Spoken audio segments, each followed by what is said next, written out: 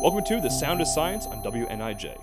Our program is not always about the physics of acoustics and music. Sound has a vast effect on science and society alike. Have you ever seen a commercial for a restaurant where they have close-ups of juicy, steaming, delectable foods and your mouth starts to water? Or you think, I could have a burger for an early dinner. Commercials and ads employ a psychological tactic called classical conditioning. You might have heard of classical conditioning before, but you might have heard it in a different context.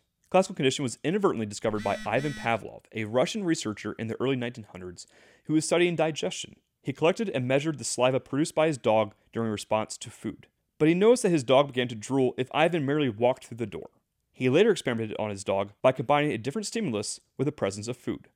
Simply, he would ring a bell, feed the dog, and measure the saliva. Ring the bell, feed the dog, measure saliva. After weeks of this, he would ring the bell and measure saliva. But he didn't bring any food in. He only combined the stimulus of a bell with the stimulus of food to recreate the automatic physiological response. Dogs aren't the only animals susceptible to classical conditioning. Classical conditioning later led to the discovery of operant conditioning, which parents and teachers are more familiar with. With operant conditioning, you reward positive behaviors as they happen and punish negative behaviors. Classical conditioning is also found in medical research.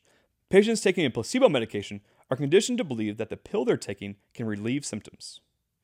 Do you think you're immune to this conditioning? There's plenty of research in consciously blocking conditioning.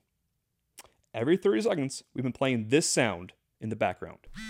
Be honest, how many times did you think about checking your phone in the past 2 minutes?